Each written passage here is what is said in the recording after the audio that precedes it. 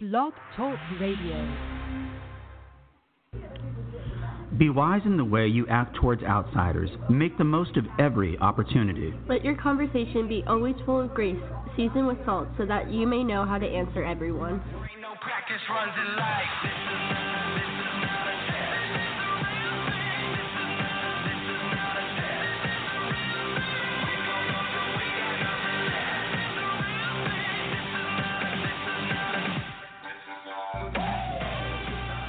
That's right. This is not a test. It's the real thing. It's the Christcast 2020. My name is Jason Dias alongside Kiki Culpepper. And here we are, back into the book of the Bible. Back to our regular scheduled programming. Absolutely, back to regular scheduled programming after the holiday break.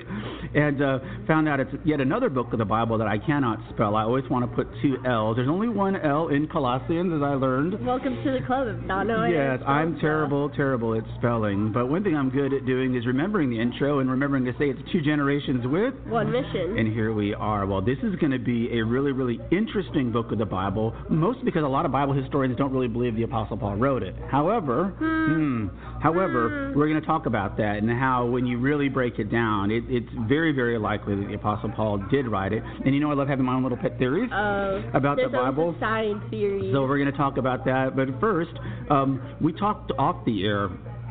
We want to do a rant show. At some point, we're going to do a show where we're just going to unload. We're going to say... There's a lot of weird conversations we have beforehand. That we could talk about. We're going to be nice about it. But still, we all haven't... We're free people. We're American citizens. You know, Kiki can't vote yet, but she'll be able to in November.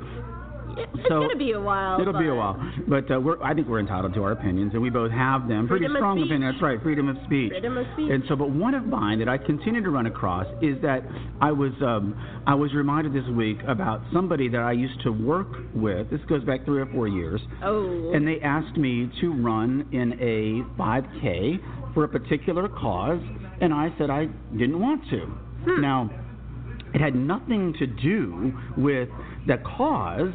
It had everything to do with the fact that I don't enjoy driving 5 kilometers. I'm certainly not going to run that. Your grandfather. I've run it. Yes, before. I know you have, and you're a good runner. But you and your grandfather was here. He asked me what sports did I do in high school. One of them was track and field. I did 2 miles, and as you know, that is 8 times around the football field.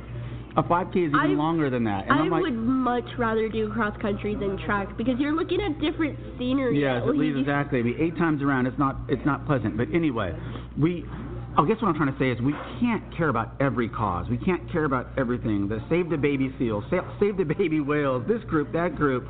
And you can't 100% everything. Absolutely right. And that's okay. That's absolutely right. And the person I was talking to finally realized that. I told you I've been doing sort of an in-family, in-friend ministry, trying to get people to go to church. And it's just something that came up, and that's something we're going to talk about when we do the Rant Show. Before we get to the Book of Colossians, however, I want to send a quick shout-out to my buddy Owen Flanagan. He remembers you. He graduated from Cross with your sister Maddie. Familiar. Yeah. You would know him. He does a small group out at Oakwood. He's a young guy, and he's putting together some really cool activities out of the church, and I think that's exactly what the church needs. New approaches to getting young people into the church and getting involved in the church. So big-time shout-out to Owen. All right, well, here we are going back into the books of the Bible chronologically because it's such a good idea. Yes. This is something that the Apostle Paul is dealing with, many 2,000 years ago. This is way before we could have ever thought about these issues. And yet we're still trying to explain who Jesus is to this community and even for the communities in the future, because if we don't know who Jesus is, they're definitely not going to know. And look at us. We can speak into this little microphone here, and the show can be heard anywhere in the world. And you have to remember what they're dealing with.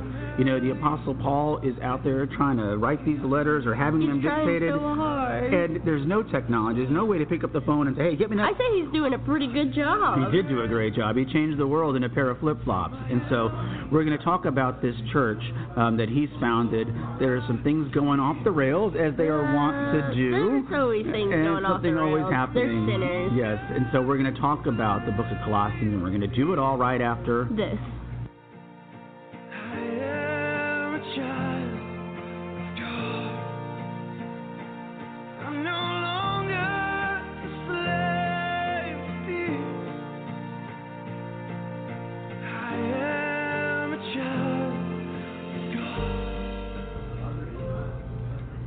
He is the image of the invisible God, the firstborn over all creation. For by him all things were created, things in heaven and on earth, Visible and invisible, whether thrones or powers or rulers or authorities. all things were created by him and for him. Kind of explains it. Let's talk about, first of all, where we are and why that passage is so important. Right now, the city, Colossus, which isn't there anymore, by the way. Colossus is about 60 miles from Ephesus, from the book of Ephesians. We're in about a few days walk. Yes, 120 miles. That's not like you get in your Uber and head on over. You just head over. Yes, over it a nice takes a while. We're about 56 AD. It's around there. We never know exactly. Never know exactly. We're not so experts here. We love the ish, and of course, who wrote the book?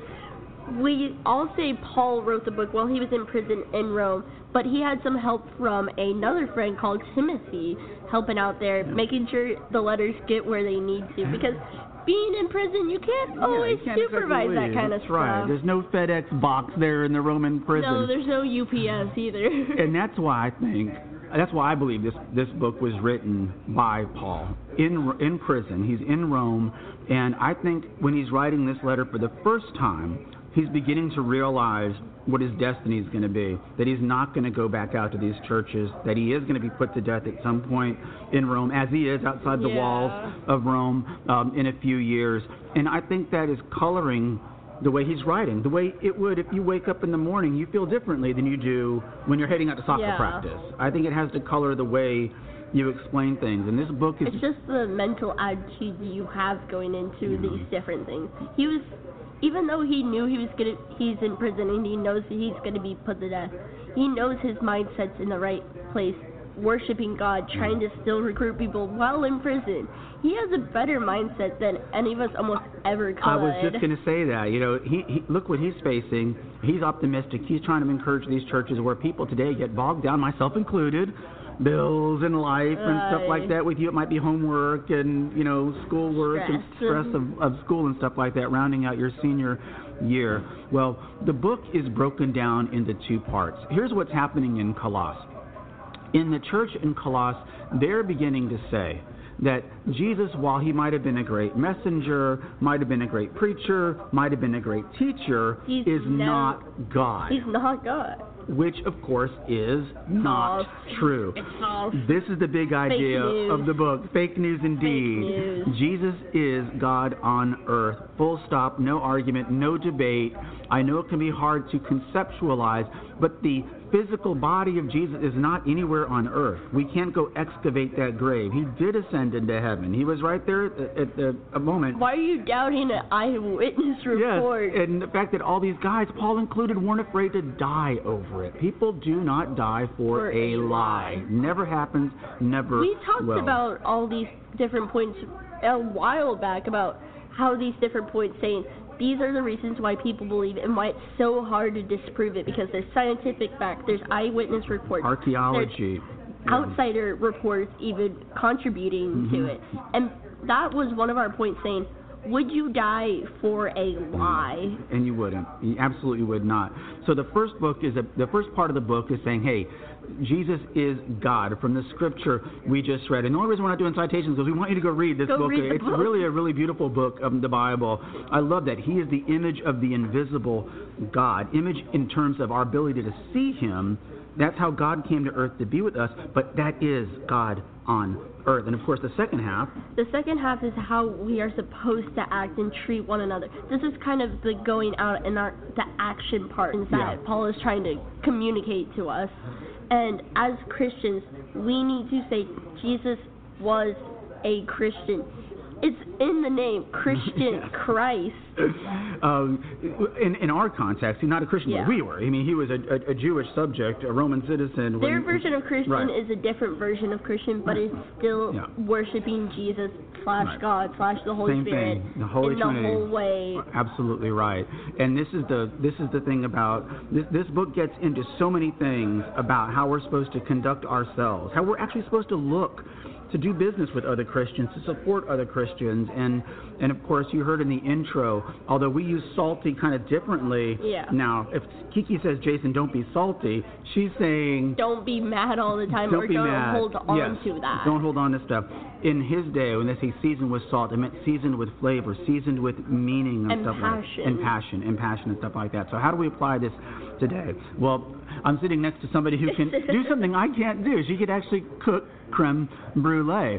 The Christian faith is not supposed to be combined with any other religion. You can't be... all or nothing. All or nothing. And I know that sounds dogmatic. I know that sounds narrow-minded, but there's a reason for it. You can't have semi-Christian. It can't be Christian faith with a little bit of Buddhism tossed in, or a little bit of Hindu, or a little atheism. Just pick out different things. Oh, saying I like this from this religion, and this from this religion, and I'm just gonna make my own little pot. And we've got a church like that here in New Braunfels now. The Unitarian Church just opened up over near where I used to get my hair cut, and I called and just asked them what it was about, in a very non-confrontational way. Yeah. Do you believe in Jesus? Well, we believe he existed, but not that he was. God. I'm like, boy, you really need to read this book of the Bible. They fuse together all different spiritual things and mystical things, and that's not Christianity. That's not a Christian church, nor do they say that they're a Christian church. But as I put it, metaphorically speaking, and as Kiki will attest, you don't put garlic in creme brulee. Creme brulee is actually very simple ingredients-wise, but it is complicated to keep right. But garlic's not part of it, is it? Garlic is not part of it. But that's kind of an easy metaphor. It's like getting into Christianity and getting into the Bible is very easy and it's very simple. But kind of keeping that and consistently going with it is very hard. Oh, look at Kiki improving on my metaphor here on the Christcast 2020 podcast.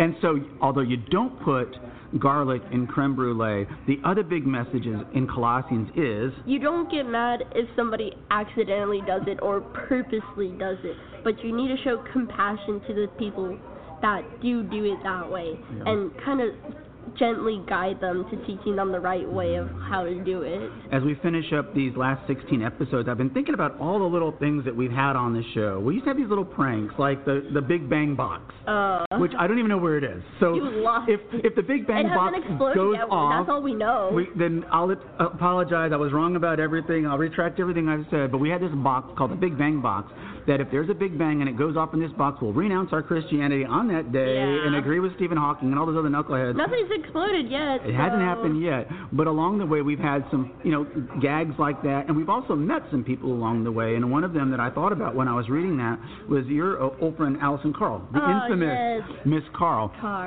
And she said that about you demonstrate the existence of God and the power of Jesus Christ when you talk to people who don't believe with grace. You don't get mad at them because they put garlic in the creme brulee. You're patient and you're compassionate. And I think that's what the second half of the book is all about. So, wrapping it up, Jesus was God. Jesus was God. I know it's... don't deny it. Just go with it. There's no debate about that. And if you meet somebody who doesn't believe that... that's okay. Take your time. Take your time. Be kind. Be friendly. Be compassionate. Invite them to church. All right, invite them to church. Yeah. Do something. Buy them a Bible. Whatever it takes. Make a relationship with them first, then gently guide them towards church.